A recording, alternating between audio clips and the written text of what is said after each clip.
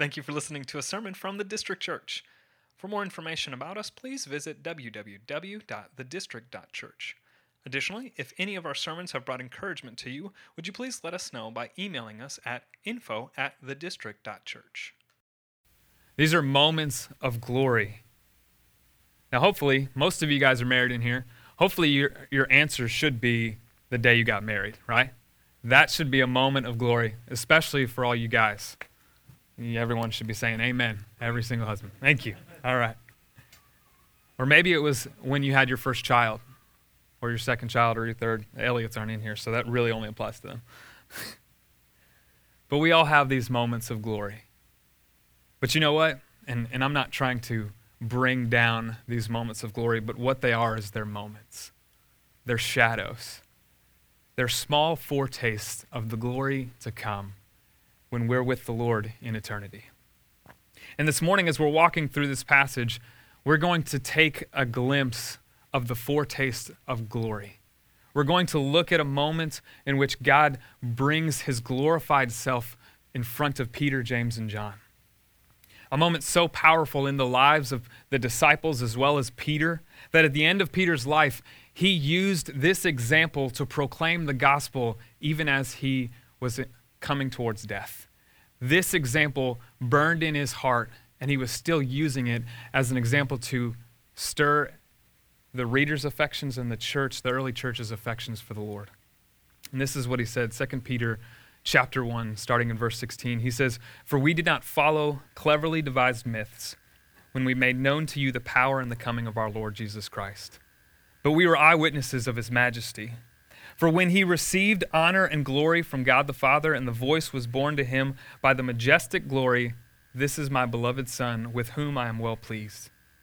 We ourselves heard this very voice, born from heaven, for we were with him on that holy mountain." This passage is a moment burned into Peter's life that he would never forget. And I hope that you guys have those moments of glory. I hope that you've been able to experience those moments of glory that you will never forget. And the Transfiguration that we just read is one that serves as a moment and a foretaste that we're going to look at of the glory that is to come. And what a day, as I'm reading this passage through this week, I thought to myself, what a day to be on the mountain and see Christ in his glorified state. That had to be something that just stayed with the disciples. And I hope it stays with us far past this morning. So I'm going to give you 2 points that I want to take from this passage. And the first one is this: prayer gives us a foretaste of glory. I'll say that again for those who are taking notes. Prayer gives us a foretaste of glory. And the second point is what I'm going to stay on most of this morning. But Jesus bridges the gap between God and man. Jesus bridges the gap between God and man. And so this morning, I'm going to jump back into the text. It's something that haven't done in a while, and I hope that it brings edification to you guys. So don't get frustrated with me as we read a text and stop and read a text and stop. I promise we'll get through this, and we will be done by the time we're supposed to be. So starting back in verse 28, it says, "Now about 8 days after these sayings, he took with him Peter and John and James, and he went up on the mountain to pray." And I want to sit here for a moment. I want to sit in this place for just a moment and just let the weight of prayer, the spiritual discipline of prayer, weigh on us. You see, the spiritual discipline of prayer is something that was very custom to Jesus' life. Luke shows us in chapter 4 that Jesus prays before the beginning of his ministry. Luke goes on to show us in chapter 6 that he prays for the choosing of his disciples before he grabs those 12 and brings them along. And then the famous Luke 22, where Jesus is in the Garden of Gethsemane, he is praying before his crucifixion. Now, those are just 3 examples, but if you walk through the Gospels of Matthew, Mark, Luke, and John, you will see that prayer is an intimate point of God's ministry, of Jesus' ministry here on earth. And it's so much so that after Jesus left, we see that pattern followed by the disciples and the church. Acts chapter 1, the disciples are locked in a room praying for the Holy Spirit to come, praying for the power of the Holy Spirit to light a fire and for them to be able to go and preach the gospel. And Pentecost comes, and Peter takes that day, and 5,000 are saved on the day of Pentecost. But we see in Acts chapter 4, they're praying again for the church and the growth of the church. Acts chapter 7, we see the disciples praying, and Stephen, in his own right, praying before he gets stoned. And what's beautiful about this prayer is that Saul's in that crowd. Saul hears that prayer. In Acts chapter 9, Saul's prayer of conversion is where he opens up and he sees the light of the gospel, and he prays to be saved. We see Acts 10 and 11, Peter's prayer that the gospel would be spread to the Gentiles. Acts chapter 13, the church prays over Paul and Barnabas before they go out on their first missionary journey. In Acts chapter 16, Paul is in prison, praying and singing hymns, and an earthquake comes, and he frees them from prison. And he doesn't leave. He sees this as an opportunity to share the gospel with the Philippian jailer. And that jailer becomes a start of the Macedonian church in Philippi. Over and over again, we see the New Testament highlight the importance of prayer and the power and the glory that it brings to the life of a believer. So when I talk about spiritual disciplines, when Dwayne talks about spiritual disciplines as he did last week, prayer is one of them. Prayer is something that we need to press into as believers in Christ. But more often than not, and I'm revealing more of my heart than anything when I talk about prayer, more often than not, it's something that we do when we're not busy. Or we get convicted about for maybe a couple of days, and we get into prayer, and then we find something else to do. Now, if I were to poll every one of you in here, which by the question of the glory, you're probably not going to raise your hands, which is okay. But if I were to poll every single one of you in here, how many of you would say, yeah, I need to pray more? I think we all be raising our hands. Okay, yeah, good. I got some people. Thank you. But it's the truth. I think we all need to pray more, and we know it. We know that we do. We know that it's important. We know that it stirs our affection, grows us in the gospel of Christ. But let me give you an example from my own life, because I don't want to throw you guys under the bus. It's really easy to do that for me. This week, as I was preparing the sermon, as I was praying over it, I was getting ready for bed. I'm reading on this passage, reading some commentaries, and I get done, and I just kind of get ready to pray. And when I talk about I'm getting ready to pray, it's really just me putting away anything that's going to distract me. Because if I start to pray and my phone's right there, I'm going to open Facebook up for the 30th time and try to find a brand new, status or something like that. So I put anything that distracts me away. I pull out my prayer journal. Don't judge me for that. Yes, I have a journal because I'm very scatterbrained and I need to write things down. And so I pull this journal out, and if I don't have this journal, I'll be honest with you guys, I'm just going to pray about what's important in my heart, and most often than not, I'm praying about my singleness. So be happy for you guys, or be happy that I have a list, because I pray for all of you. Otherwise, I'd just be praying about that. I'm just being honest. But as I'm pulling this out, I'm feeling this, man, I don't want to do this. I just want to go to sleep. I just want to put this aside. I've done enough studying. I've read enough of Scripture. I've done enough passages of sermon prep, and I just want to go to bed. And then I start to think to myself, I'm on a passage of prayer, and yet I don't want to pray. I want to put this aside, and I want to go, you know what, I'll pray tomorrow. I'll wake up and pray. I know I will, which that never happens. So what's going on in my heart? Like the entire week that I was preparing for this sermon, I was very gung-ho about praying through that journal, praying through each and every one of your lives, and just praying that God would do a work. And then all of a sudden, I just don't want to. I want to get to it later. And I think it reveals something in my heart that I don't see prayer as an utmost importance in my life. And I think we tend to treat prayer in the same manner, like anything else that we have. Like it's something that we will eventually get to. But if we're busy, you know what, we'll put it aside.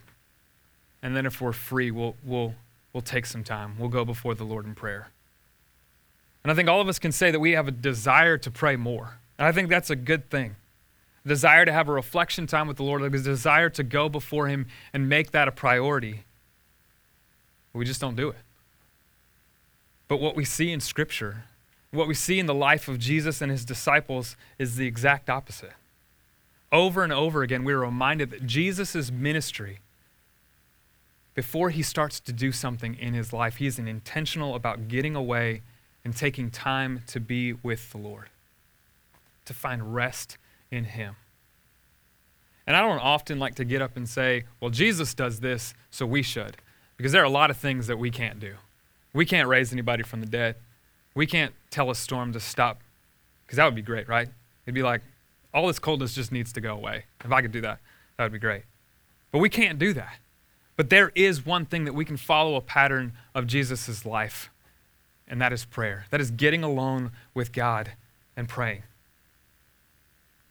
And I think for the majority of us, when it comes to our restlessness, when it comes to our anxiousness, when it comes to how we respond to people who we're frustrated with or people in our lives that God has placed around us, I think the direct link of our anxiousness, the direct link of our frustrations when we can't control something has to do with the lack of prayer. And I want to read from James chapter 4. He says, "What causes quarrels and what causes fights among you? Is it not this, that your passions are at war within you? You desire and you do not have, so you murder. You covet and cannot obtain, so you fight and quarrel. You do not have because you do not ask." And I think when it comes to our hearts, when it comes to our lives and the frustrations that we can have, the longings and the wantings and the anxiousness that we have that sometimes control our lives more than we'd like to, is a direct link to our lack of prayer. And I think the love that we have for who God has placed in our lives and who we should be sharing life in the gospel with is directly linked to how we pray for them. John Piper says this, "The depth and value of what you bring in your heart to other people will depend on what you do in solitude." And I don't want to sound very legalistic and pharisaic. What I want to do is produce something in you guys that would push you to prayer. I don't want you to go home and say, you know what, Josh said I need to pray some more, so I'm going to go in my room, I'm going to lock it, and I'm just going to pray for 2 hours. And then you put a weight on yourself because this isn't a thing that you've been doing. And you get tired and you get frustrated because you can't pray for 2 hours. I want to produce something in you that brings you to the foot of God, that shows you, man, I love coming to the Lord and praying to him. Because guys, the beauty is we don't have to go to somebody else to intercede for us. We have the creator of the universe opening his arms to say, come to me. Pray. Let me know what's going on in your life because I already know it. And a lot of times we don't. A lot of times we just don't take that offer. And so my challenge to you just on that is let's start to pray more. Let's start to go to God with our anxiousness, with our frustrations, with our love for one another as well as the people around us. And we can start small. The beauty of math is that it doesn't lie. And so if we start small with 10 minutes a day, and then the next week we add 10 more minutes, and then the next week we add 10 more minutes, and then at the end of the month we add 10 more minutes, we've already prayed for 40 minutes. And I know that seems like a long time, but if we just continue to slowly add things into our prayer life, we can get there. We can get to a place where we are having a time where we commune with the Lord. That's why I say that prayer brings this small taste of glory to us because we get to commune with the creator of the universe. Maybe think about that. God says that he wants us to pray to him. This is the God who created all things, who holds all things together, who sustains all things. And I'm like David when it comes to prayer. Who is God that he is mindful of me? Who is God that he would want me to come and pray to him? But we get that opportunity. Now I got to stop on that because I could keep going. But I definitely want us to just be challenged, not by discipline, but by love. Because discipline doesn't produce love, but love produces discipline. And when we understand the love that God has showed us, then we can get into a discipline like prayer and love it and then enjoy it. So let's keep going. And this is my favorite part of the passage, that Jesus transforms and Jesus transfigures himself before Peter, James, and John. Like I said earlier, it's one of the most amazing things that Jesus did, at least for my reading of the scriptures, one of the most amazing things that he did before his death and resurrection. And it also falls along with my second point, that Jesus has bridged the gap between God and man. Now, before we jump back into the text, and for all of you type A people, I've really created points and sub-points just for you guys, so I hope you enjoy it. But there are 3 encounters that we see on this mountain. 3 encounters that we will see in this passage. The first one is that Jesus transfigures or transforms himself. The second encounter is Peter's response. And the third encounter is God's proclamation to Peter's response. So if you jump back in the text with me, starting in verse 29. And it says, as he was praying, this is Jesus, as he was praying, the appearance of his face was altered, and his clothing became dazzling white. And behold, 2 men were talking with him, Moses and Elijah, who appeared in glory and spoke of his departure, which he was about to accomplish at Jerusalem. So we see here, Luke tells us that Jesus alters his state. He's altered into glory. And if you go through the gospel accounts of Matthew and Mark, we see that Jesus is actually transfigured into his glorified state. Mark goes as far to tell us that Jesus' clothes were so radiant and so white, it's as if a lightning bolt was standing in front of him. But why is this important to us? Why is it important to a first century Jew that they are on the mountain with Jesus in his glorified state? Jump over to Hebrews chapter 1. Keep your thumb or your finger in Luke and jump over to Hebrews chapter 1 with me.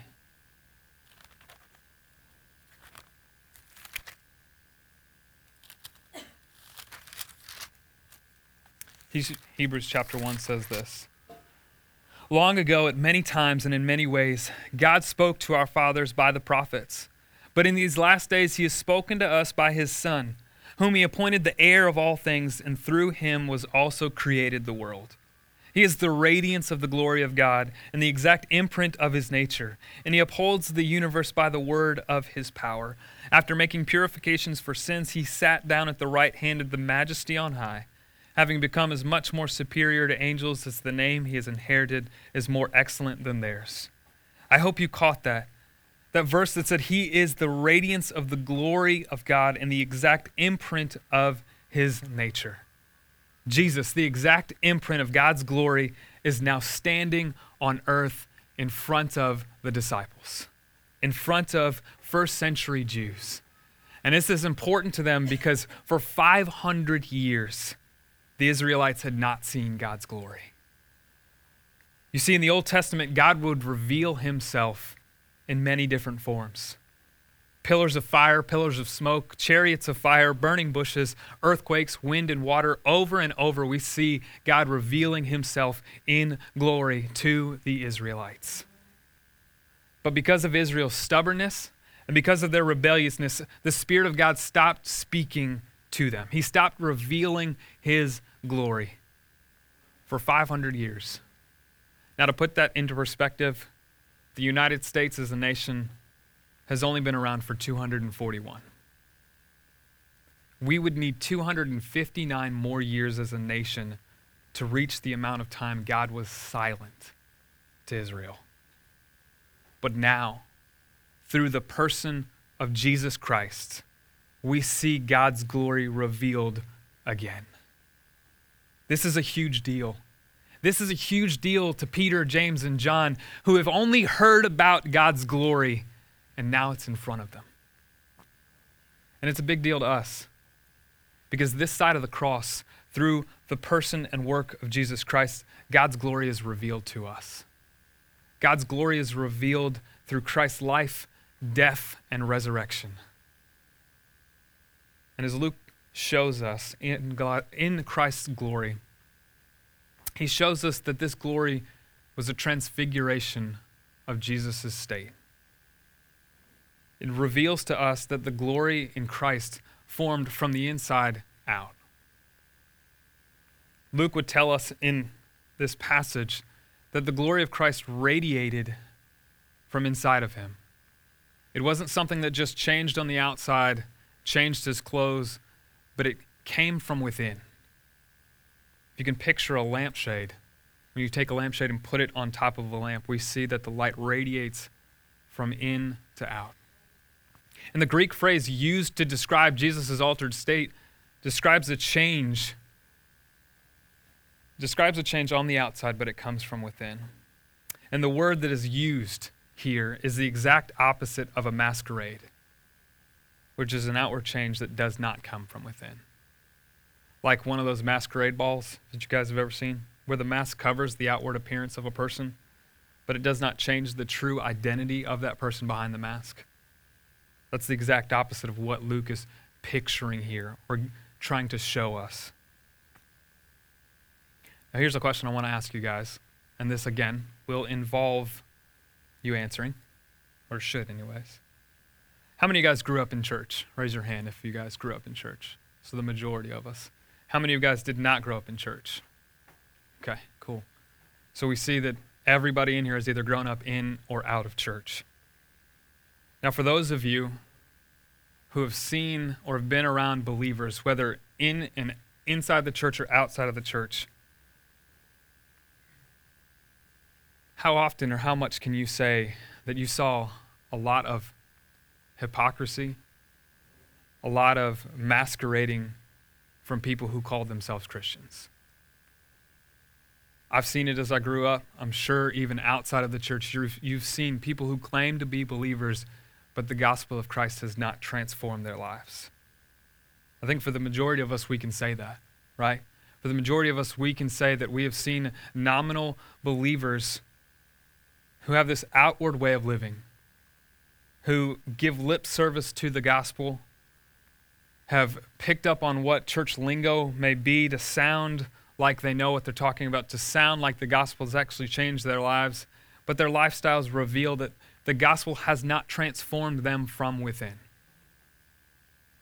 And the reason I ask that this morning, the reason I ask those questions is because we see here in this passage that the glory of God transforms us not from outside in, but from inside out. Romans 12:2 challenges us that we shouldn't be conformed to the image of this world, but being transformed by the renewing of our mind. That's what the glory of God does. It transforms us from the inside out. It changes us into the likeness of Christ.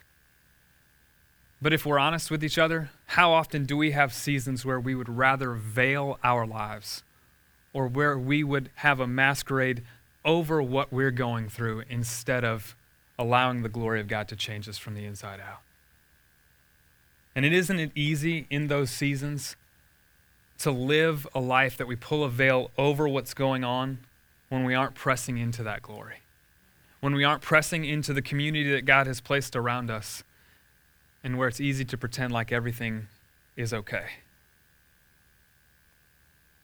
But the glory of God goes after that. The glory of the gospel goes after us feeling like we don't and can't be vulnerable in places like the community of God. The glory of God goes after us finding identity in what people might think about us when they hear what's going on in our lives. The glory of God reveals to us that what Christ has done on the cross is our identity. And we no longer have to veil our lives in front of everyone, because we find identity, we rest in the glory of the cross, the glory of the gospel. And the crazy thing is, especially as believers, even when we try to live this veiled life, our lives will ultimately reveal what we're holding back. Our lives will ultimately reveal that there is something wrong inside of us. I mean, Jesus says this, out of the abundance of the heart, the mouth speaks. He also says that you can judge a tree by the fruit that it bears.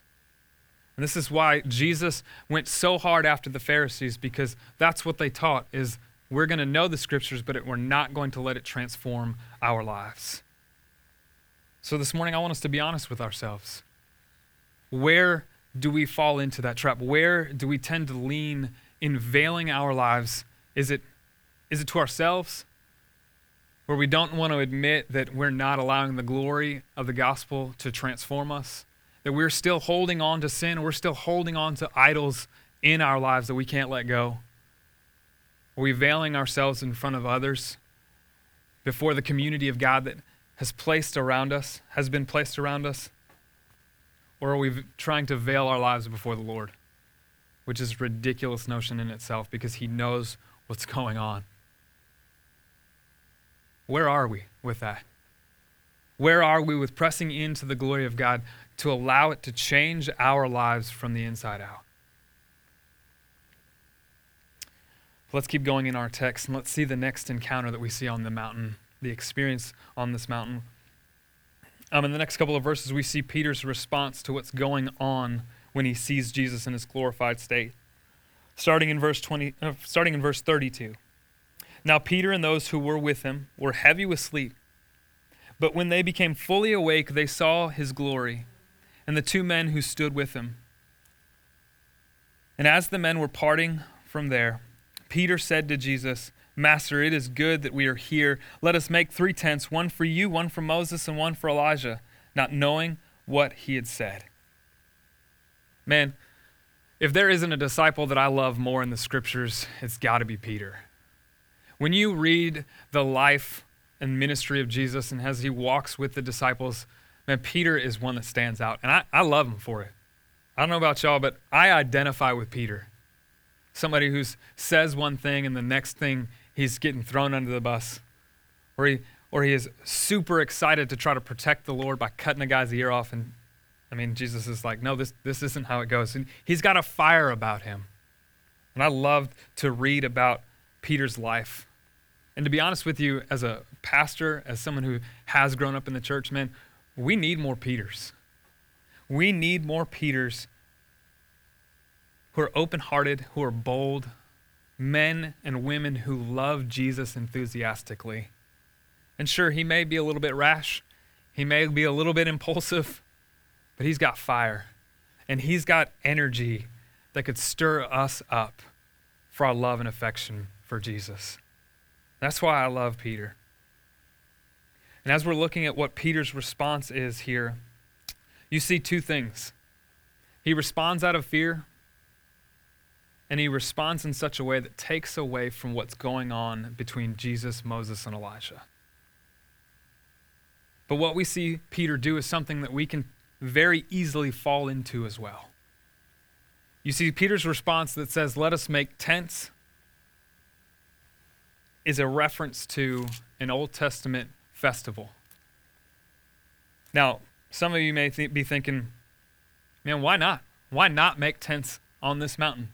I love to camp, so when I read this, I'm like, yeah, I would do this. We're on a mountain.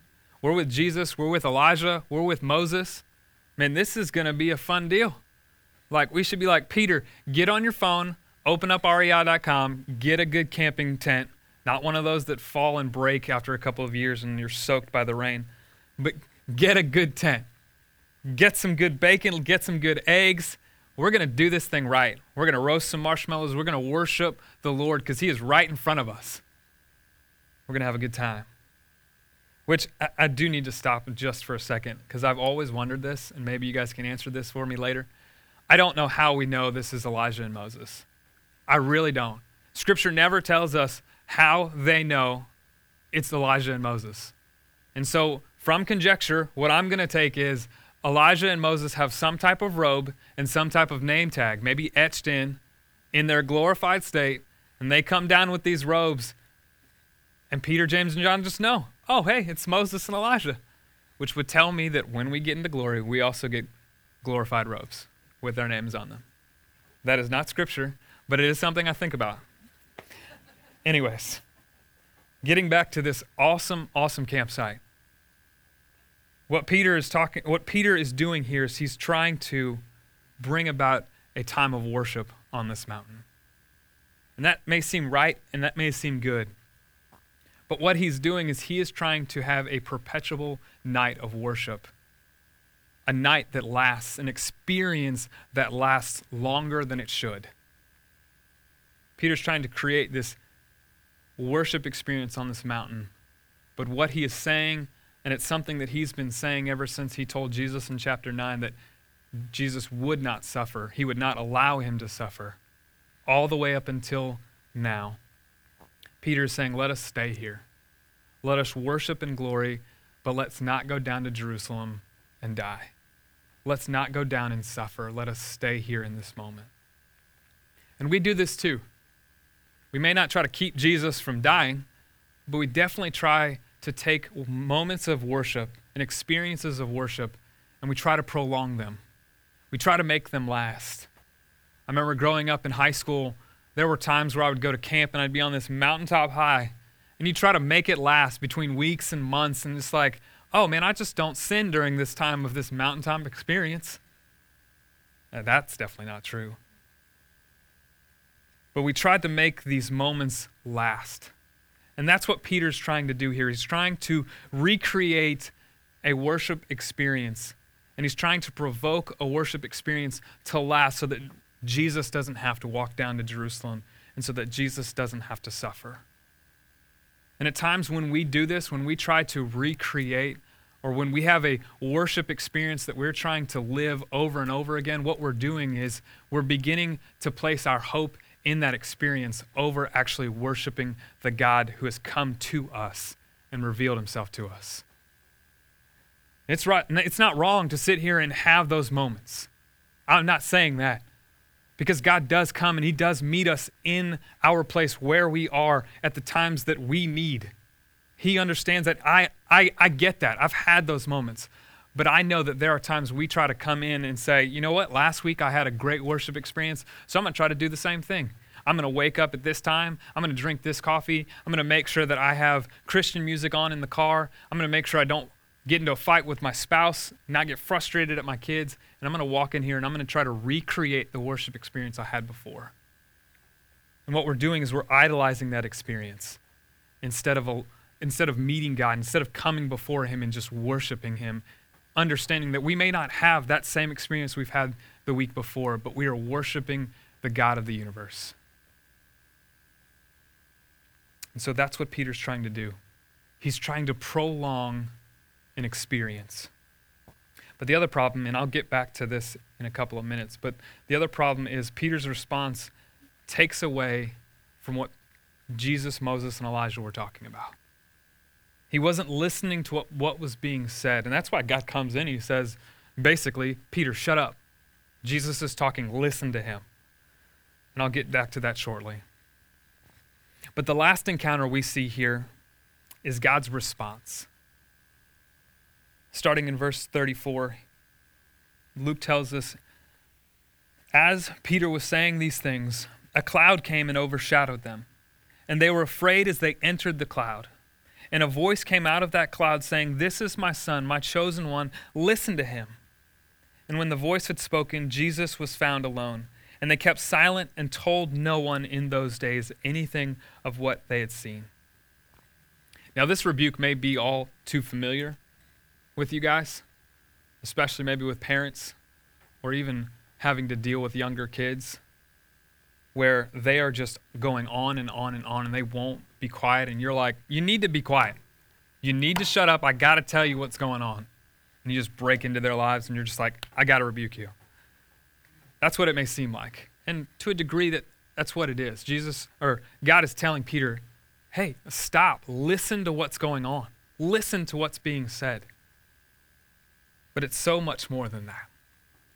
It's so much more than that for Peter, James, and John. It's so much more than that for us. And this is why. You see, in the Old Testament, in Exodus 33, when Moses met God on Mount Sinai, he asked God to reveal his glory to him. He said, God, show me your glory. I can take it. And God was like, no, you can't. You can't. You cannot look on my face and live. And what God was saying to Moses there was, you can't take on my holiness. You can't take on my glory. You can't take on my reality and live because it will destroy you. I am an infinite holy God and you are a sinful man. You cannot take on my glory. And what God was telling Moses is there is a gap between God and mankind. And the reason why Peter and James and John were so afraid entering into this cloud is because in the Old Testament, that cloud represented God's glory. And God's glory was supposed to be fatal. That cloud was supposed to be fatal as they entered into it. So yeah, I would be afraid too, knowing that God's glory is fatal to me as a human, as a sinful man. But God's glory here is also the reason why Peter offered to build 3 temples. You see, these temples are the same words for tabernacle that are used in the book of Exodus. When God's glory would come down to Mount Sinai, the Jews would actually build these tabernacles to protect themselves from his glory. So we see that when God would come down on Mount Sinai, they had to build something to protect them. And what's interesting about this truth is that all religions, not just the Bible, teach us and understand that there's an infinite gap between deity and mankind. There's an infinite gap between God and man. Therefore, all religions have temples. All religions have temples that are filled with priests, filled with sacrifices, filled with rites and rituals, and filled and made to protect us from the presence of God. So what Peter is saying here is we need something to protect us. We need a tabernacle so that we can set up sacrifices and we can be protected by the glory, from the glory of God. But then God speaks. God speaks within this cloud and he says to them, "This is my son, in whom I am well pleased. Listen to him." And after he said these things, the cloud was gone. After he finished speaking, the disciples looked up and there was no Elijah. There was no Moses. And this is Luke's way, in the strongest terms possible. This is Luke's way of saying, Moses is gone, Elijah is gone. There is nothing but Jesus. Jesus is not just a God on the other side of the gap between God and man, but Jesus is the one who bridges that gap. Jesus is the one that can stand in between mankind and God, and we receive his glory. Jesus is the one who bridged that gap. Tim Keller says it way better. He says there's an infinite gap between God and man, and the beauty of the gospel is that Jesus bridges it for us. Jesus bridges that gap for us. Unlike any other religion that teaches that you have to make your way to God, you have to work and earn your salvation. You have to work and earn to be good and right in the presence of God for him to be able to see you and not destroy you for your evil and sin. Jesus stands in that gap for us. Jesus has come down and he has made a way. And I wanted to close out on this conversation between Jesus, Moses, and Elijah because it shows us how he bridged that gap for us. If you go back to verse 30 and 31, we see the conversation. And it says, "And behold, 2 men were talking with him, Moses and Elijah, who appeared in glory and spoke of his departure, which he was about to accomplish at Jerusalem." See, the word that Luke uses here for departure is the same word we get the word Exodus from. Soon after this mountaintop experience, this moment of glory would end. And Jesus, who is a figure in which Moses pointed to, would set his face towards Jerusalem to fulfill his own Exodus, knowing that his death and resurrection would fully set the captives free, fully set you and I free from sin and death, from the bondage and slavery that we are held to in the domain of darkness. Christ's death and resurrection frees us from the bondage of sin. It frees us from finding identity in this world. It frees us from having to live in a masquerade life as if we have it all together. That Exodus freed us from living this way. Because the truth is, guys, we don't have it all together, and we never will. And we no longer, because of Christ's work on the cross, we no longer have to do enough to appease God, to try to get across that infinite gap.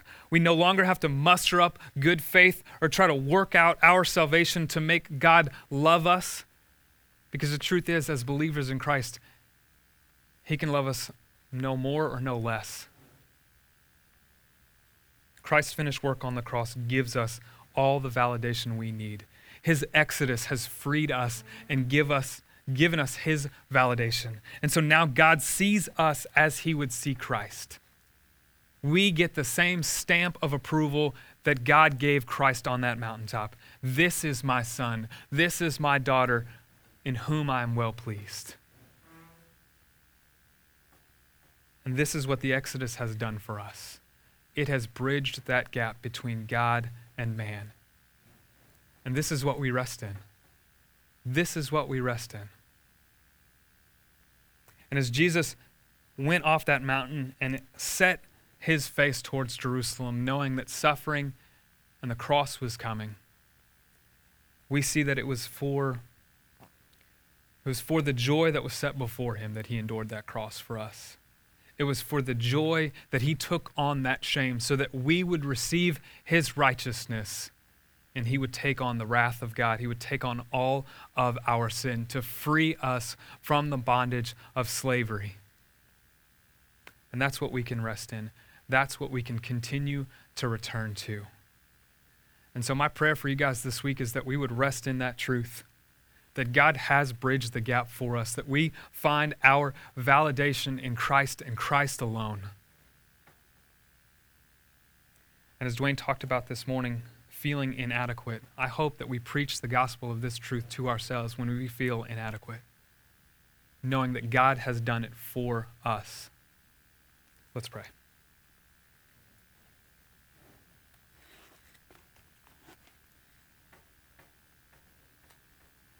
Lord, thank you for the beauty of the gospel. That you have made a way for us as sinners to free us from the bondage of sin and slavery, to free us from having to find validation in this world, for us having to try to muster up things so that we can appease you, Lord. You have bridged that gap for us. Lord, as we go out this week, I pray that we would live in light of that truth. That when we feel inadequate, when we feel like we're not enough, we can look to the promise that you've given us. That we are a son and we are a daughter of the God of the universe. That you are pleased in us, that you delight in us. And I pray this morning, Lord, that we would rest in that truth. We would rest in the promise that you are making us into the image of Christ, that you are transforming us from the inside out. Lord, I pray that we take that truth and we boldly proclaim that gospel to those around us, that it would empower us to go and share life in the gospel with where you've placed us and with the community and the people that you've placed around us. Thank you for your grace. Thank you for your mercy, Lord, for we do not deserve any of it. But you saw fit to send Christ to save us and to free us from our sin. We pray all these things in Jesus' name. Amen. Thank you for listening to a sermon from the District Church. For more information about us, please visit www.thedistrict.church. Additionally, if any of our sermons have brought encouragement to you, would you please let us know by emailing us at info@thedistrict.church.